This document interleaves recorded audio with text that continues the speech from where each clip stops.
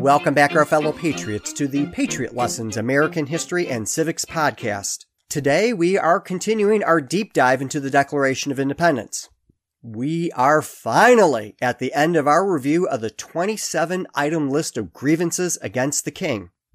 If you missed our prior episodes, you might want to go back and catch up to where we are now.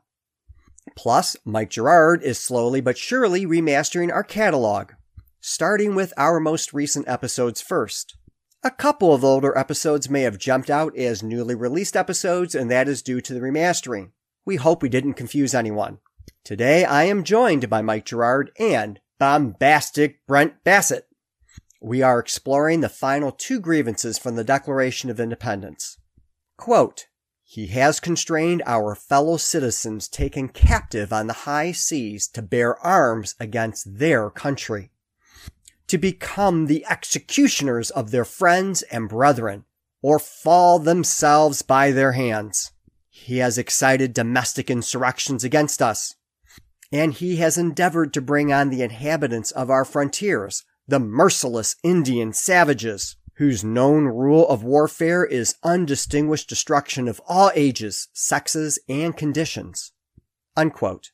In our last regular episode, we explored the 23rd through 25th grievances that the colonists made against the king. The 23rd grievance addresses how the king declared us out of his protection and waged war against us. The 24th grievance explained that the king plundered our seas, ravaged our coast, burned our towns, and destroyed the lives of our people. And the 25th grievance revealed that the king transported large armies of German and other foreign mercenaries to brutally attack Americans. The last two grievances continue to explore how the king was using force of arms to oppress the Americans. To get us started is Mike Gerard, host of his own Be Reasonable podcast and fabulous sound designer of this podcast. Mike Gerard, take it away. Hi, thank you, Judge. Now, before I jump into the topic at hand, I just want to remind everyone that the Patriot Week Foundation's 8th annual Patrick Henry Awards is coming up on March 23rd, 2021, and this year it's via Zoom. We're going to witness Patrick Henry and his Give Me Liberty or Give Me Death speech. And we're going to be joined by Abigail Adams, ABC's Bob Woodruff, retired Brigadier General Douglas Slocum, and a great tribute to Ruth Bader Ginsburg, all with fabulous MC Justice David Viviano. You can check it all out right now at patriotweek.org.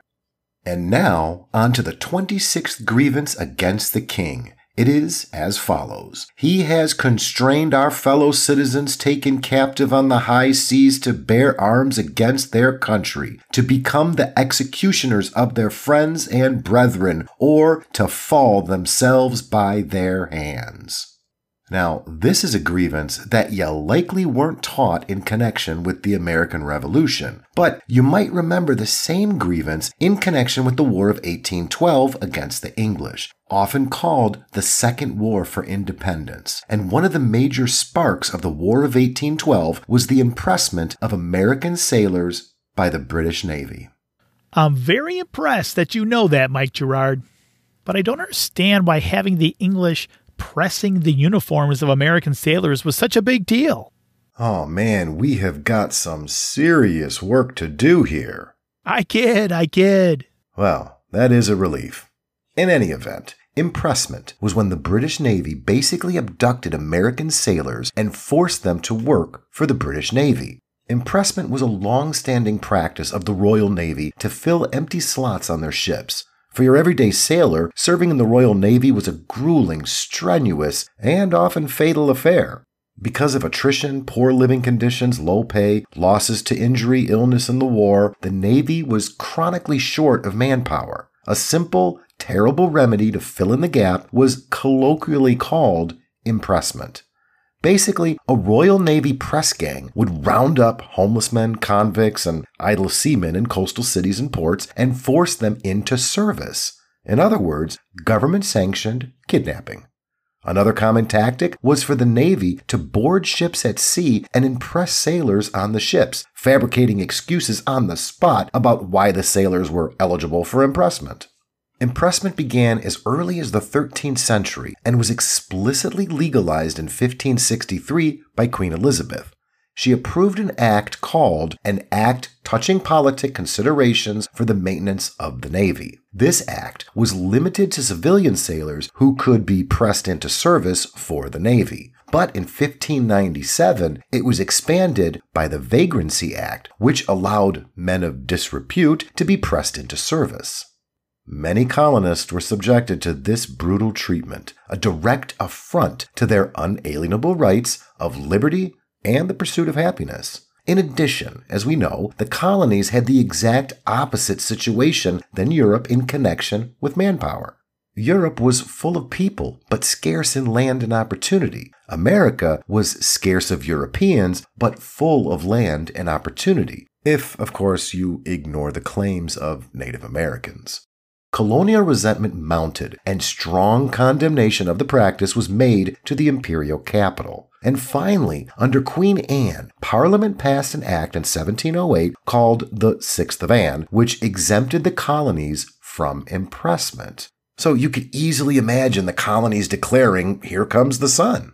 Yes, indeed. Here comes the sun. I just meant that they were really happy. That's all. Ha ha, got you.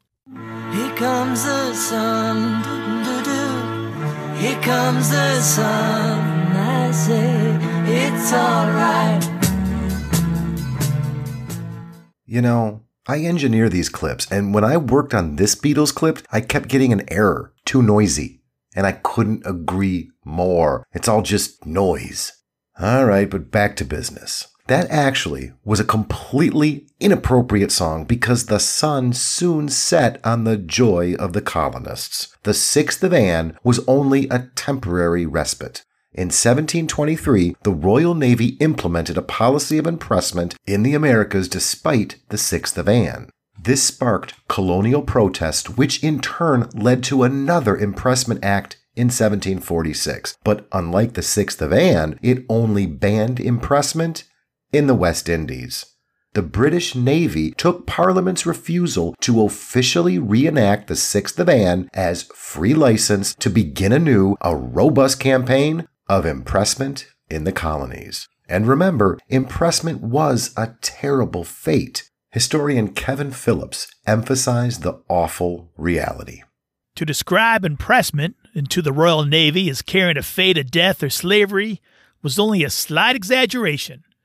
3 out of 4 men who were pressed died within 2 years, with only 1 in 5 killed in battle. The consequences of impressment were not isolated just to the sailor and his immediate family, but by kidnapping Americans from seaports and the high seas, impressment had serious collateral effects. Historian Christopher Magra elaborates on the destructive ripple effects. Press gangs were not just instruments of terror. They prematurely ended individual fishing expeditions, and they delayed and destroyed individual trade voyages. Press gangs reduced colonial exports. They disrupted imports and increased prices for consumers. They removed free laborers from competitive labor markets. While they were not enough to fully reverse the overall trend of economic growth in the colonies, these hardships were sufficient to convince a portion of Americans that their fears and jealousies were justified. In other words, the economy was blistered by impressment. Individual sailors were losing their freedoms, and the rest of the colonies were suffering as well. The Americans weren't going to take this campaign of impressment lying down. As a brief aside, historian Christopher Magra is going to be a guest on an upcoming Patriot Lessons TV show about impressment. And you can check out the Patriot Lessons TV show on patriotweek.org.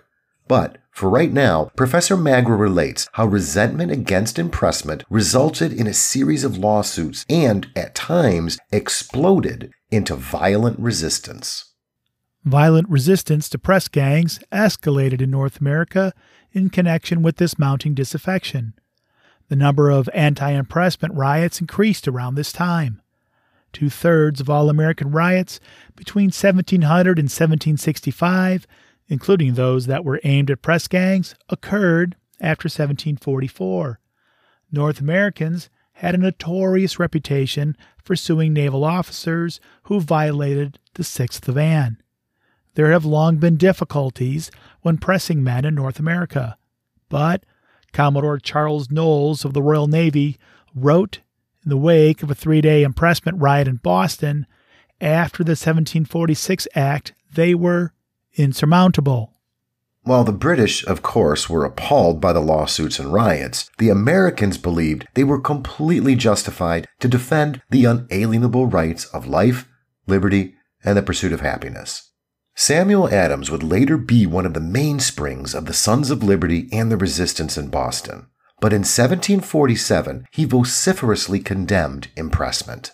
In light of the 3-day anti-impressment riot in Boston in 1747 that Professor Magra just mentioned, infamously known in history as the Knowles Riot because they were sparked in opposition to impressment by Commodore Knowles, Samuel Adams began to foreshadow many of the arguments that would appear in the Declaration of Independence. He asked what were the people to do in light of this oppression. He answered, exercise their right to revolution.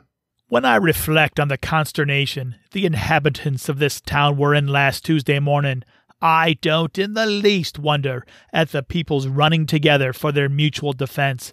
For when they are suddenly attacked, without the least warning, and by they know not whom, I think they are treated as an estate of nature, and have a natural right to treat their oppressors as under such circumstances.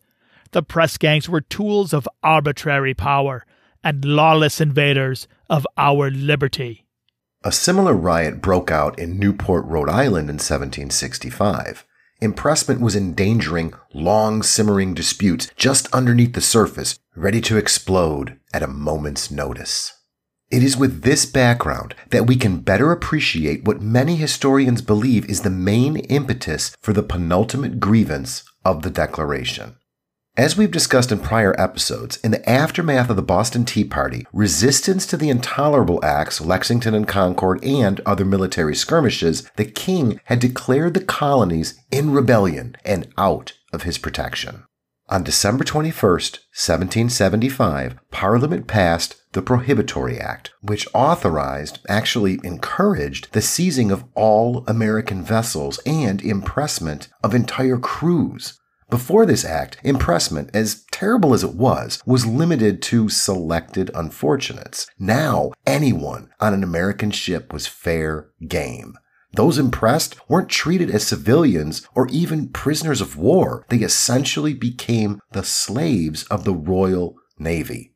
And as such, the impressed were forced to fight against their kin, fellow Americans, or be imprisoned or executed for insubordination. Of course, if they fought, they could often be killed in battle at the hands of their fellow Americans.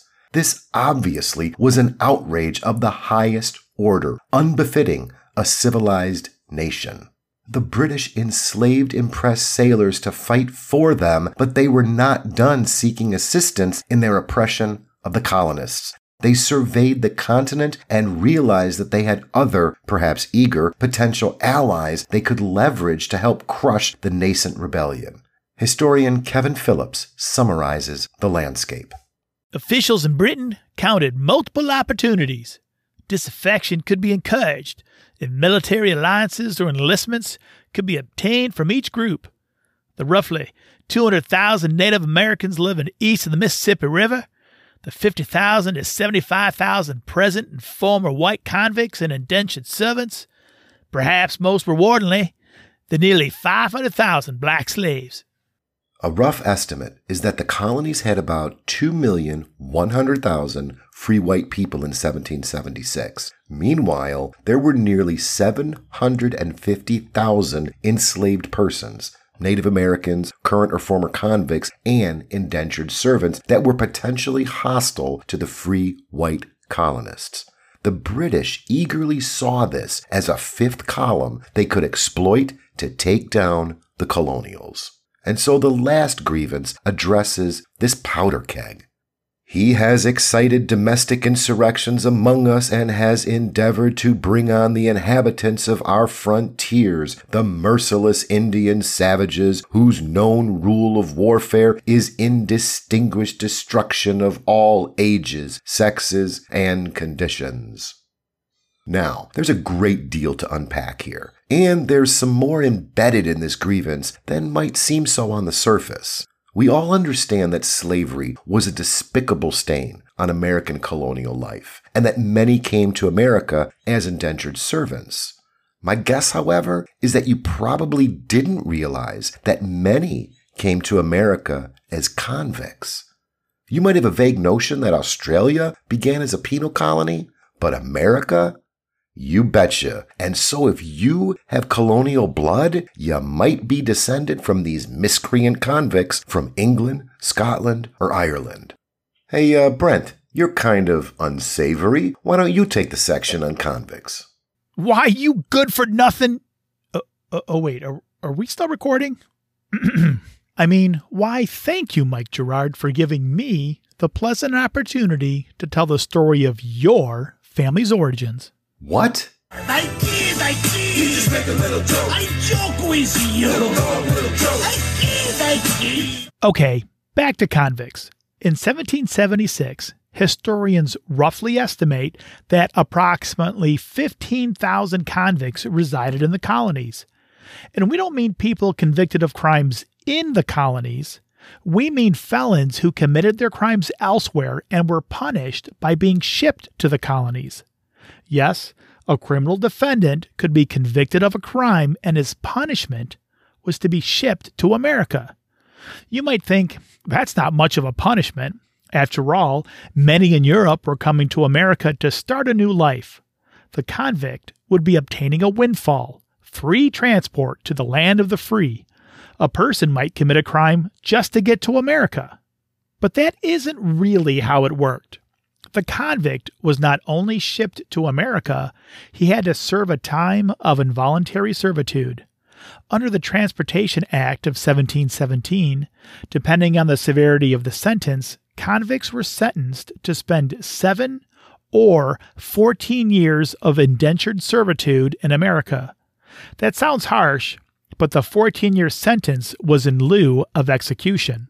Once someone was sentenced, a private merchant would post a bond to ensure that the convict was transported to America and perform his service. Someone in the colony would then pay the merchant for the convict's services. From the passage of the Transportation Act of 1717 until the American Revolution, approximately 50,000 convicts reached the shores of America. If a convict completed his term, he was freed and, in essence, pardoned.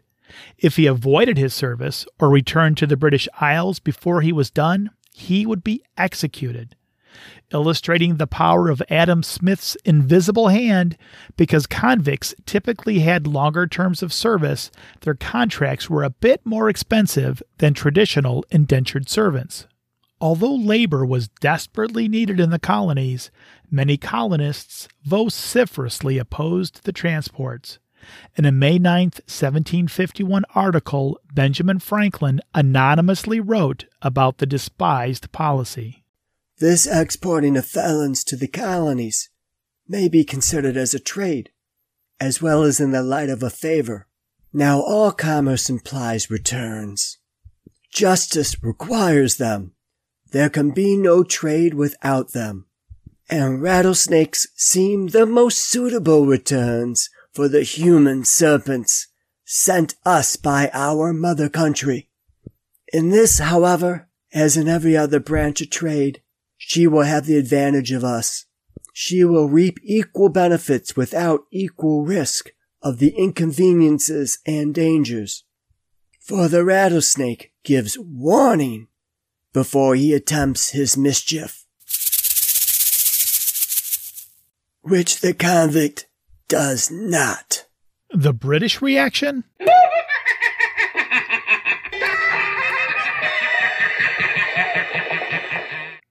As Cesar Romero's Joker just revealed, the British laughed off Franklin's critiques and continued the policy of offloading prisoners in America. Convicts faced brutality as soon as they were convicted, on the passage to the New World, and then through years of toil in the colonies. As property, they could be sold and traded away just like any other property. Like slaves, they could even be inherited. The convicts were forced to work for those who paid for their servitude, which usually meant grueling and unrelenting work. The result? often death. According to Kevin Phillips, one British official estimated that half of all convicts were dead within 7 years. Many were in essence treated no differently than chattel slaves. But, in an unexpected twist, since slaves were held for their entire lives and could pass on their enslavement to their children, thereby enriching the slaveholder, slaves were often treated better than convicts. After all, the incentive for the master of the convict was to squeeze every ounce of work out of the convict. And if the convict dropped dead the day after his release, the master couldn't care less. Slaves, on the other hand, were lifetime investments, so the incentives were to let them live a long life. Well, at least until old age, and produce children. In any event, it was a miserable life for most convicts. This all explains why the convicts were alienated from colonial society and a potential source of uprising against the colonies that the British Empire could exploit. Another category of very similarly situated people were indentured servants. Unlike convicts, indentured servants undertook their servitude willingly. There were easily twice as many indentured servants in America as convicts. In fact, in 1776, indentured servants and convicts together totaled between 50,000 and 75,000 people. Remarkably, about 51% of the total non-slave immigrants to America in the colonial period were either convicts or indentured servants. However, because they were freed at the end of their terms of servitude, and their children were never born into servitude, their overall numbers at any given time were relatively low. Typically, an indentured servant's term of servitude lasted 7 years, although it could vary. The indentured servants gained free passage to America in exchange for their indentured labor. They may have regretted that trade. The condition of involuntary servitude was often just as brutal as the convicts. In fact, somewhat akin to the enslaved peoples, masters were often kinder to convicts with 14-year terms because they were a longer-term investment. So, perversely, the voluntary indentured servants with 7-year terms were often treated much harsher than convicts with 14-year terms or chattel slaves.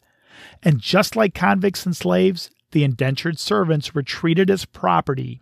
They could be traded and sold at will. For the same reasons applicable to convicts, the British Empire saw that indentured servants were ripe pickings to become allies. Certainly, the convicts and indentured servants held lower social status than their free European counterparts, and in the land of opportunity, a concerted uprising by them would provoke fear in the hearts of colonists. These fears became realized when John Murray, the Earl of Dunmore and Virginia's royal governor, issued a proclamation on November 7, 1775, offering to free all indentured servants, so long as they would join His Majesty's troops to fight against the rebels. It should be noted that at this time Dunmore was desperate. He literally had no position at all in Virginia. Instead, he was floating on a warship on the Virginian coast. Despite the benefits offered by the Dunmore and the Empire, the number of indentured servants taking advantage of the offer seems to have been small. A number of factors probably played into this, including the voluntary status of most indentured servants and the temporary status of their indentured service. They could see light at the end of the tunnel. In any event, the indentured were admittedly small in population compared to free European descendants in the colonies. But the Empire was not content with just targeting convicts and indentured servants. Indeed, the British spied additional potential allies, those who did not have a temporary status or had taken their disadvantaged position in the colonies willingly or because of something they had brought unto themselves. And those potential allies would provoke true terror in the eyes of the colonists. Mike Gerard, I'm handing the baton back to you. Wait. I have a cautionary note on terminology. Mike Gerard is about to discuss how the British were going to try to make allies of Native Americans against the colonists. First, when we quote original primary sources, they all use the word Indians or even savages. We understand and are highly sensitive to the fact that those terms are considered inaccurate, insensitive, and downright derogatory by many. But history is history. So when we quote primary sources, we will not change the terms. Just remember, we didn't write the documents. Likewise, many of the history books we use the old terms, Indian or American Indians, terminology, and we won't change those either. This is an educational program, and we would be doing a disservice to accuracy and truth if we change the words. Second, we also understand that there are several competing phrases used for the people the Founding Fathers referred to as Indians. So when we are not quoting others, we will have to grapple with the best term. Native Americans, Aborigines, Indigenous Peoples, American Indians, First Nations, and First Peoples are some of the more modern and frequently used phrases, and some seem to be more appropriate in some contexts than others. Really, the most precise way is to specifically refer to each tribal nation.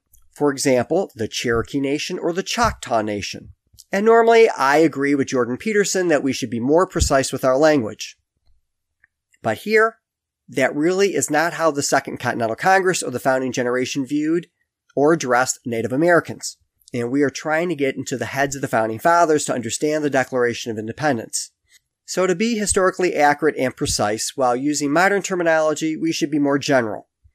We could have several podcast episodes about this important and interesting debate, but we are trying to get through the grievances of the Declaration of Independence. And we are so close. We are on our last grievance. We know whatever we use, someone out there will be less than completely satisfied. It seems that in the legal field, as well as in general web searches, Native Americans is the prevailing phraseology. In fact, I had a great conversation a few weeks ago with a tribal judge in Michigan who preferred Native American, so that's what we're going to go with. Again, if you disagree, please just bear with us as we get through this portion of the episode. We are doing this in good faith and honoring everyone involved. Okay, Mike Gerard, take it away. Why, thank you, Judge, for that important caveat. Now, we all know that when the English and other European settlers came to America, it was populated by Native Americans. And the intersection of Europeans and Native Americans is a fascinating but often sad story about the destruction of lives and cultures of Native Americans, as well as the loss of lives of settlers. And that story, aspiring podcasters, would be a fascinating one to explore. But for our purposes, we have to use very high-level, broad brush strokes. At the time of the American Revolution, approximately 200,000 Native Americans lived east of the Mississippi River. Many were allied with English forces, and many were not. Suffice it to say that before the Revolution, tensions among Native Americans and colonists often ran very high. Skirmishes, raids, and outright massacres weren't uncommon. The colonists close to the frontier had a constant threat of confrontation with Native Americans. As a result of the French and Indian War, the English won Canada from the French Empire and took control, well, from a colonial standpoint, of the huge swaths of land of the western frontier, west of the Allegheny Mountains. In a move that enraged many colonists, the empire decided to tamp down on the confrontation between the colonialists and the Native Americans by issuing the Proclamation Act on October 7th, 1763. Now, we did discuss the Proclamation Act in a prior episode. It drew a western boundary, roughly along the Allegheny Mountains. So that means the colonists were barred from settling west of the mountains, which in theory would dramatically decrease violent and other confrontations between the Native Americans and the colonists. But as we learned before, this was a vain hope. The colonists easily evaded the proclamation line, and tensions and clashes between colonists and Native Americans mounted. And one monumental explosion arising from these tensions occurred as a result of colonists flooding into the Ohio Valley, much of today's Midwest. The Ottawa Nation's Chief Pontiac started Pontiac's War, sometimes called Pontiac's Rebellion, when he led an assault on Fort Detroit on May 7, 1763. After the Native Americans achieved some initial successes, the British prevailed in a protracted campaign and forced Chief Pontiac to sign a peace treaty in 1766. I just have to interrupt for a second. My old school district had an Ottawa middle school. Right, Rob? And I work in Pontiac, Michigan, the county seat, which is named in tribute to Chief Pontiac. And that now defunct GM car brand was also named after him. Carry on. Why, thanks, Judge. And now I suspect most of us don't give a second thought of the origins of many street, school, and city names that we pass every day, including those that are named to commemorate Native Americans. And, hi, Rob. Suffice it to say that after Pontiac's War, the tensions between colonists and Native Americans remained high. When the colonists began to give the empire serious heartache, the British, after a bit of debate in England, decided to exploit Native Americans to help crush the colonists. Englishman John Lind, a barrister who wrote a riveting pamphlet in opposition to the Declaration of Independence, cut to the quick when justifying recruitment of the Native American allies. Since force has become necessary to support the authority of Parliament, that force which is most easily to be procured and most likely to be effective is the force which ought to be employed. I should be bold enough to avow that to me it would make little difference whether the instrument be a German or a Kalmuk, a Russian or a Mohawk. Now, Lind may have been crass, but he spoke the truth.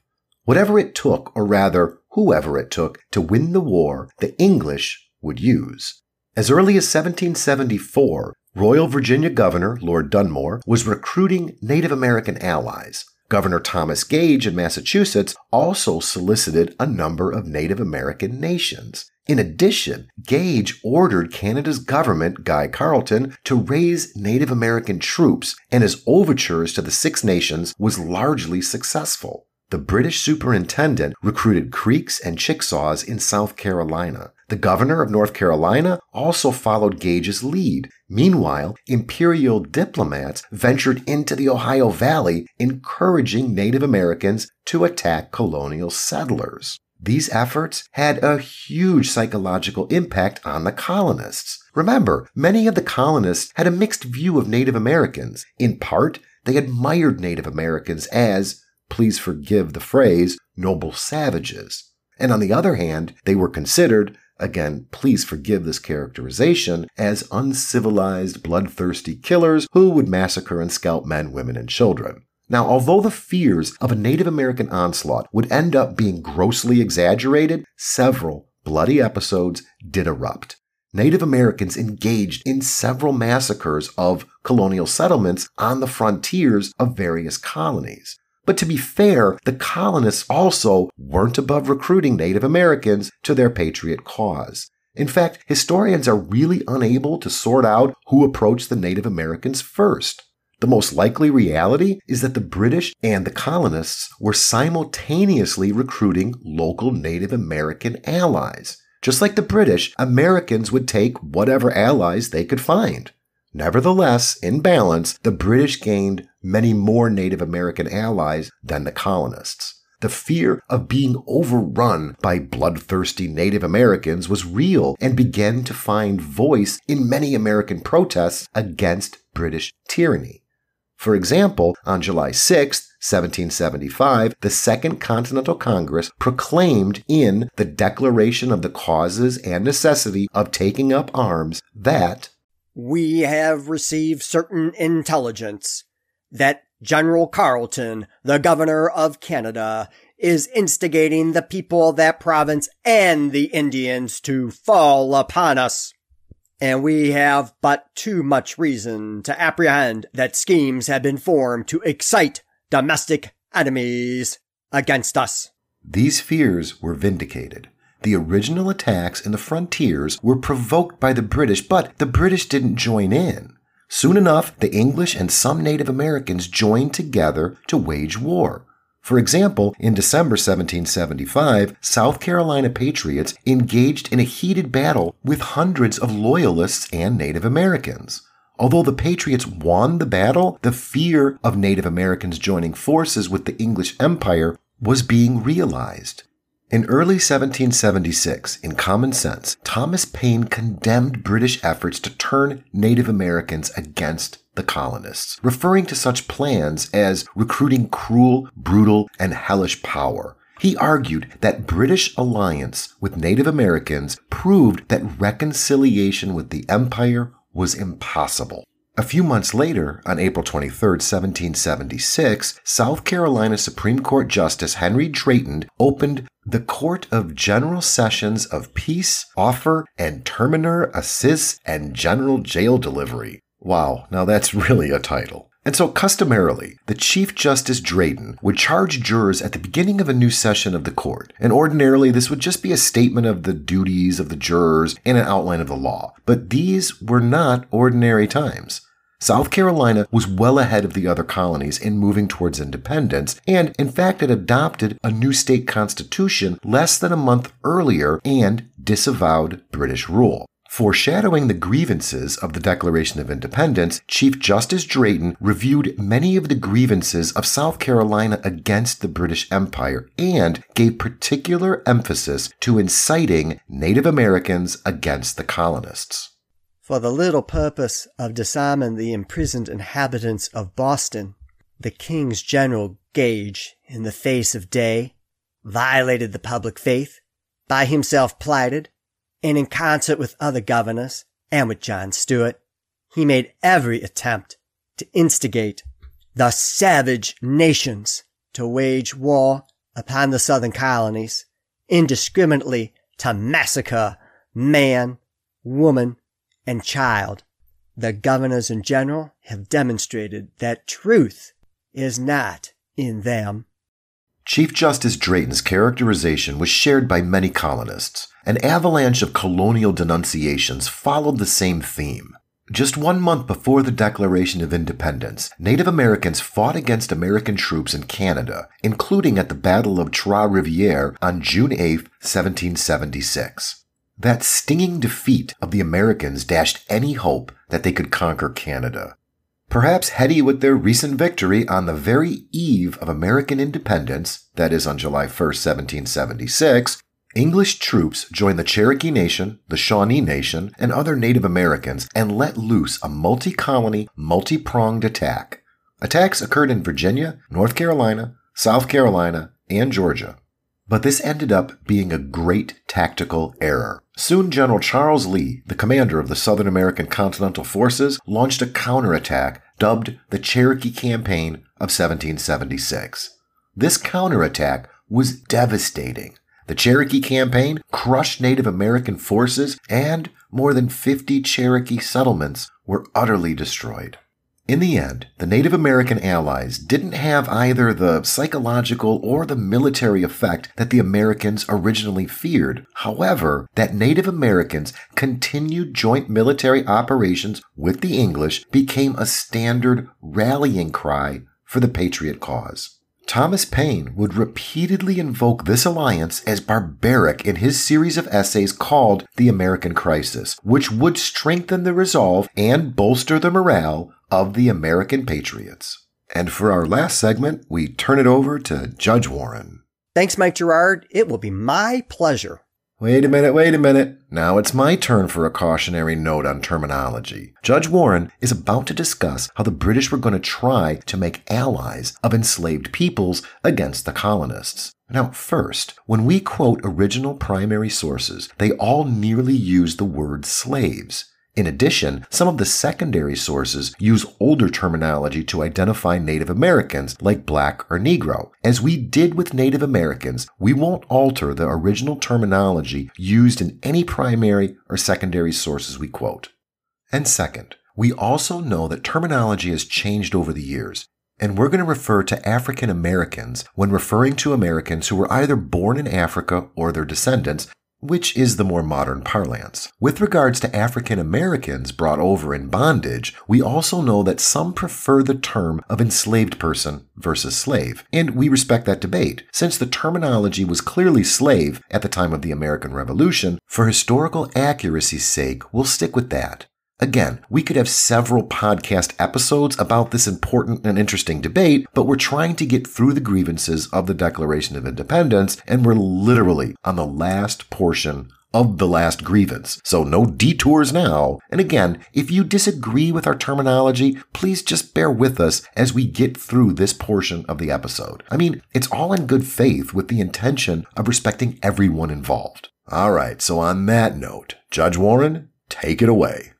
Well put, Mike Gerard. So the British looked across the chessboard of war against the Americans and hoped they could call upon convicts, indentured servants, and Native Americans. But the biggest prize, the one they had the largest potential payoff by far, were the 500,000 slaves in the colonies. Now, to explore the full dynamics of slavery in the pre-colonial era is worthy of its own podcast. Hint, hint, nudge, nudge to all you aspiring podcasters out there.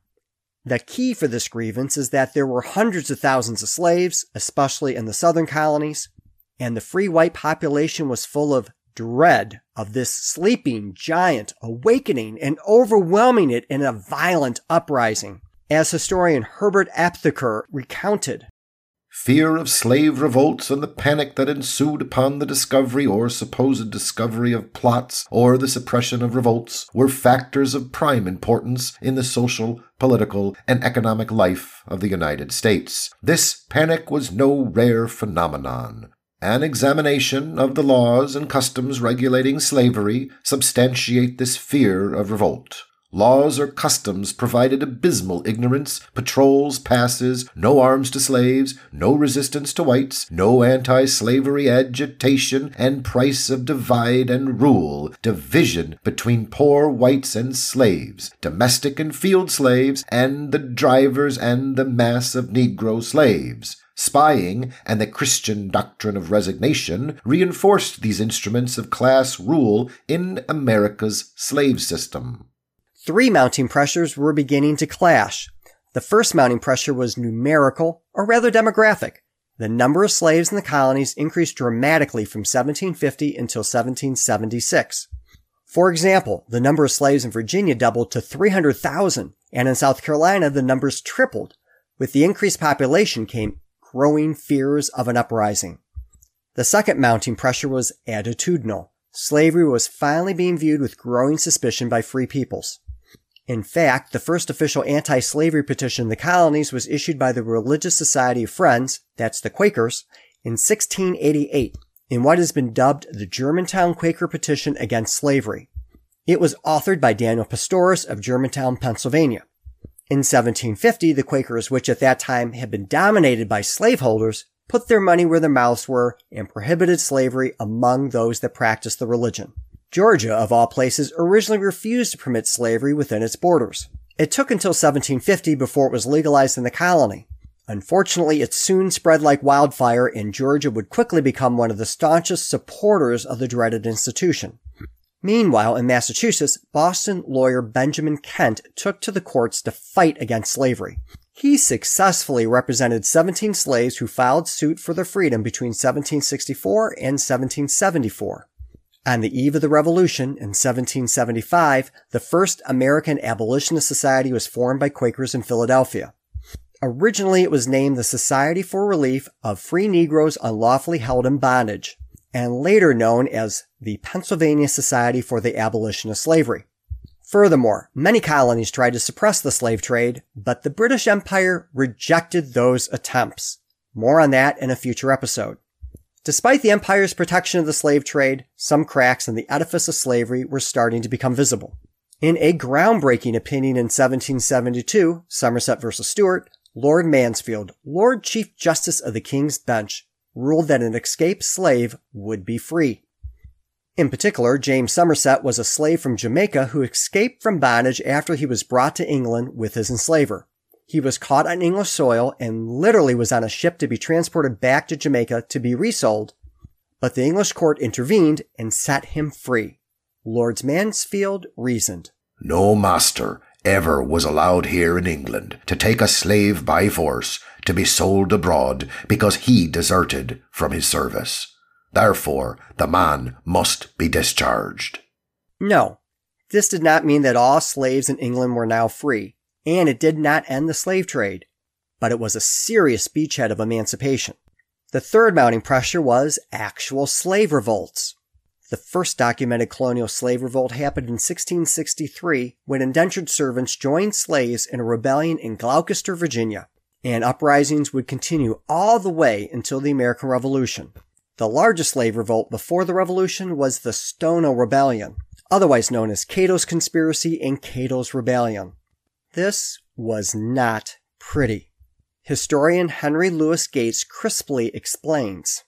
On Sunday, September 9th, 1739, a day free of labor, about 20 slaves under the leadership of a man named Jemmy provided whites with a painful lesson on the African desire for liberty. Many members of the group were seasoned soldiers, either from the Yamasee War or from their experiences in their homes in Angola, where they were captured and sold and had been trained in the use of weapons. They gathered at the Stono River and raided a warehouse-like store, Hutchinson's, executing the white owners and placing their victims' heads on the store's front steps for all to see. They moved on to other houses in the area, killing the occupants and burning the structures, marching through the colony toward St. Augustine, Florida, where under Spanish law they would be free. The uprising was eventually crushed by the South Carolina militia. But that did not break the spirit of the colony slaves. There were several uprisings the very next year, leading to the execution of 50 additional slaves. South Carolina was the scene of increased slave resistance from 1737 to 1740. Just as things were settling down in South Carolina, hundreds of miles away in 1741, a series of fires began in New York City, culminating in the burning down of the city's Fort George. After an intense investigation, an indentured servant from Ireland, who was all of 16 years old, was arrested for theft, and he claimed that the fires were started by slaves with help from a few whites. He warned that there was a conspiracy to burn down the city and slaughter white men and kidnap white women. Others turned state's evidence, and finger-pointing reminiscent of the Salem witch trials began. Eventually, it all led to the execution of 30 African Americans, 2 white men, and 2 white women. 13 of the executed African Americans were burned at the stake. Another 80 people were banished to, among other places, Canada, St. Domingo, now Haiti, and Caraco. Whether there really was a revolt or this was all an elaborate fabrication has not been satisfactorily answered. But what is important for our purpose is that many of the colonists believed that such a conspiracy and revolt occurred and were terrified it would happen again. And really, they had good reason to believe it. In 1712, New York was the scene of an undoubtedly true slave rebellion. Fears of slave uprisings gripped Williamton, North Carolina in 1775, South Carolina in 1775, and Georgia in 1776. Whether there was any truth to these plots is difficult to discern, but they increased colonial fears of slave revolts. One particularly heinous incident occurred in South Carolina when, in the summer of 1775, Thomas Jeremiah of Charleston was accused of plotting an insurrection and encouraging slaves to flee to the British to gain their freedom. Jeremiah was a very wealthy, free African American who was a harbor pilot and actually owned his own slaves. No matter, the authorities quickly brought him to trial and he was sentenced to be executed in a week. The royal governor, Lord William Campbell, judges and attorneys uninvolved in the case, and 2 prominent Anglican ministers, Robert Cooper and Robert Smith, all protested. They claimed that Jeremiah had not received due process and the evidence was too weak to support the conviction. No matter, on August 18, 1775, when they put the noose around his neck, Jeremiah declared, "God's judgment will one day overtake you for shedding my innocent blood." Jeremiah was hanged, and his body was burned. And historical consensus has emerged, finding that Jeremiah suffered in what we would consider today to be a show trial, with the thinly veiled purpose of keeping African Americans in their place. Irrespective of this terrible injustice, it fed colonial fears of slave insurrection. And colonial fears were further exacerbated by global events. A ferocious and long-lasting slave revolt rocked Suriname in South America in the 1750s. And Tacky's rebellion in Jamaica burst into the scene in 1760. They were both widely publicized and seared into the consciousness of American slaveholders.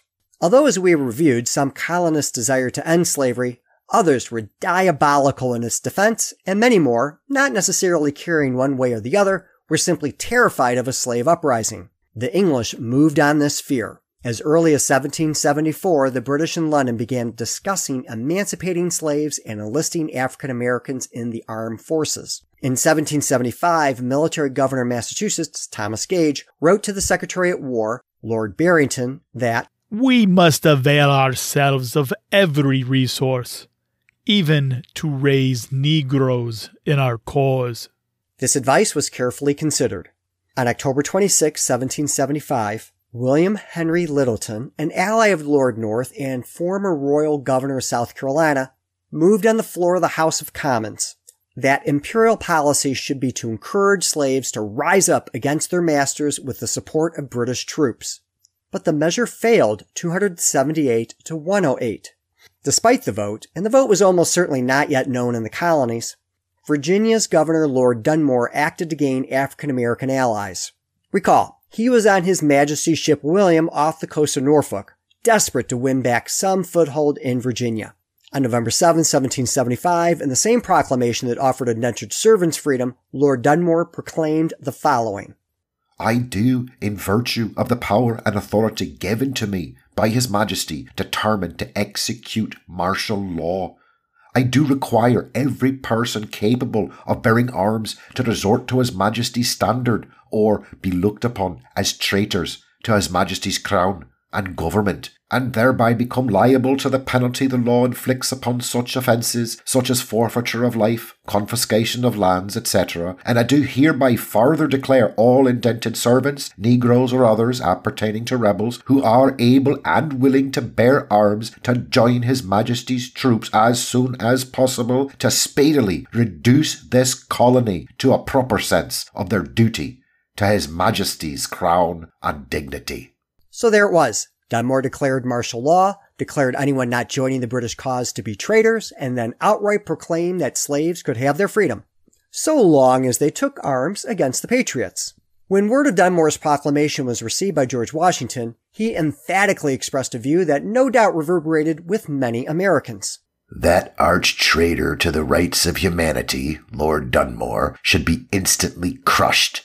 Otherwise, like a snowball rolling, his army will get size. Indeed, if Dunmore's proclamation was intended to shock and awe the colonists into submission, it had the opposite result. Historian Merrill Jensen concluded that this proclamation won over more Virginians to the cause of independence than all the prior acts of Parliament. Historian Simon Schama agrees. Instead of being cowed by the threat of a British armed liberation of their blacks, the slaveholding population mobilized to resist.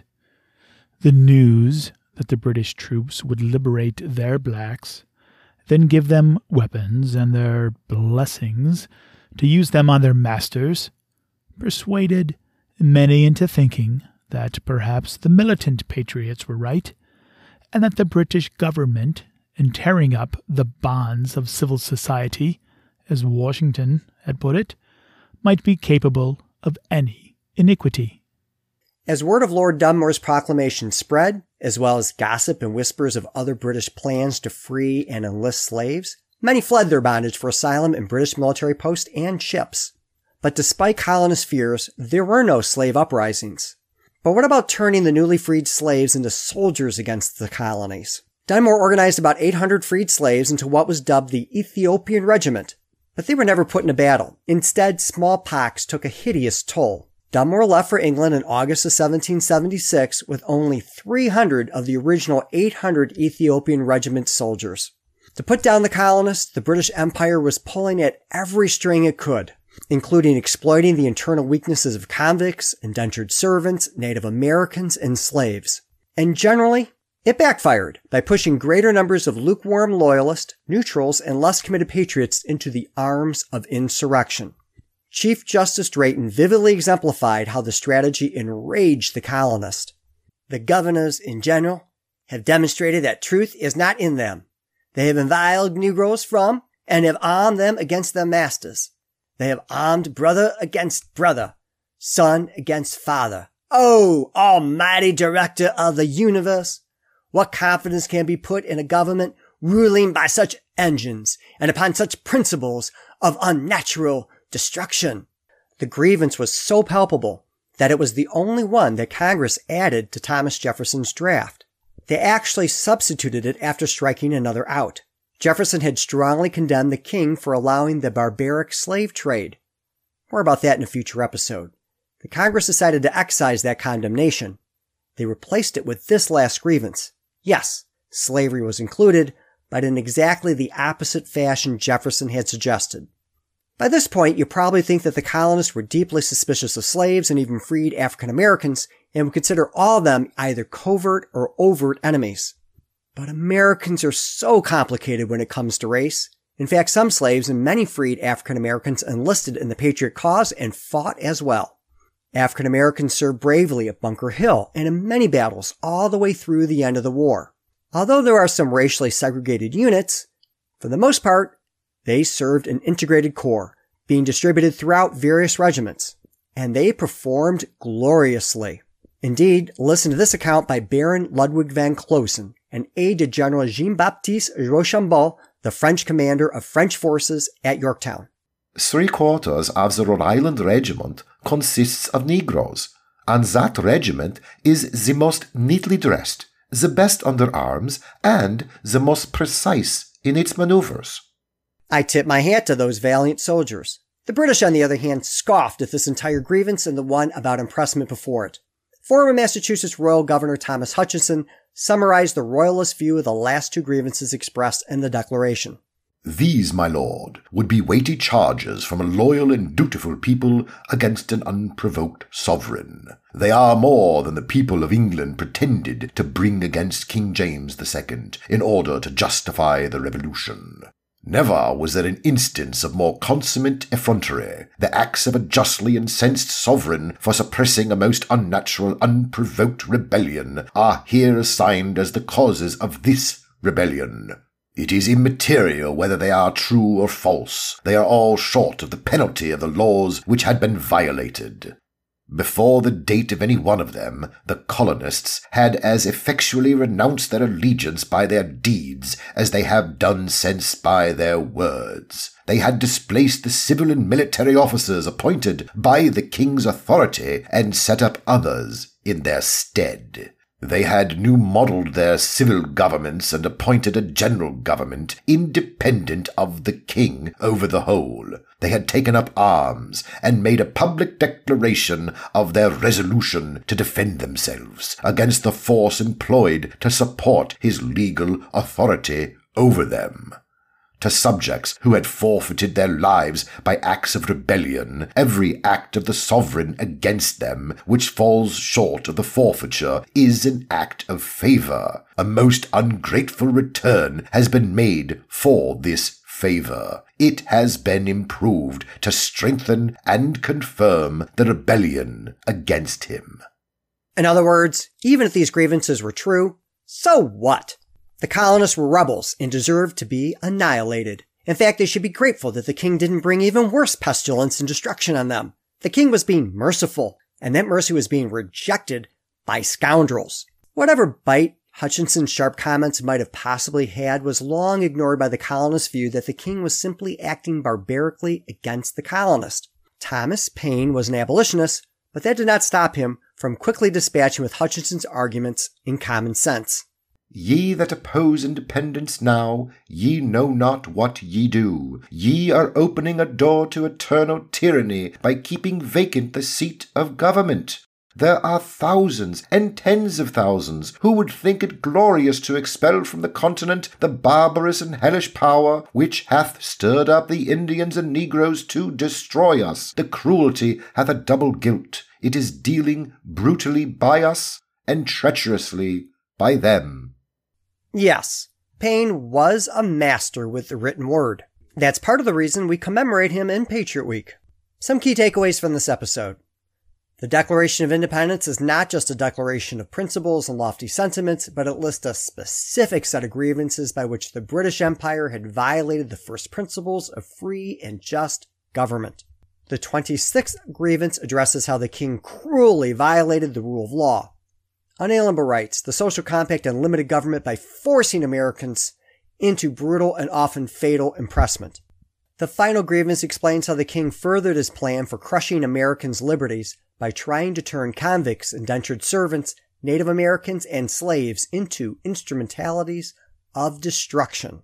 These grievances confirm that the American Revolution was fought to defend liberty from a cruel king and the first principles of free and just government. Please join us for our next general episode when we move on to the next section of the Declaration of Independence. In particular, quote, "In every stage of these oppressions, we have petitioned for redress in the most humble terms. Our repeated petitions have been answered only by repeated injury. A prince whose character is thus marked by every act which may define a tyrant is unfit to be the ruler of a free people. Nor have we been wanting in our attentions to our British brethren. We have warned them from time to time of attempts by their legislature to extend an unwarrantable jurisdiction over us. We have reminded them of the circumstances of our immigration and settlement here. We have appealed to their native justice and magnanimity, and we have conjured them by the ties of our common kindred to disavow these usurpations, which would inevitably interrupt our connections and correspondence. They too have been deaf to the voice of justice and consanguinity. We must therefore acquiesce in necessity, which denounces our separation, and hold them as we hold the rest of mankind, enemies in war, in peace, friends." Unquote. This podcast is produced by Patriot Week. Please visit Patriot Week's website at patriotweek.org for many fabulous resources, including our new daily video series, Save Our Republic. I'm Oakland County Circuit Court Judge Michael Warren and author of America's Survival Guide. Our other two terrific Patriot narrators are Mike Gerard Skonechny, who is our sound designer and the host of his own unique podcast, Be Reasonable with Mike Gerard, and bombastic Brent Bassett, fabulous dad and husband, and the host with the most. Our fellow Patriots, thank you for listening. And don't forget about the Patrick Henry Awards via Zoom on March 23rd, 2021. Visit patriotweek.org for more details. Until next time, God bless you and God bless America.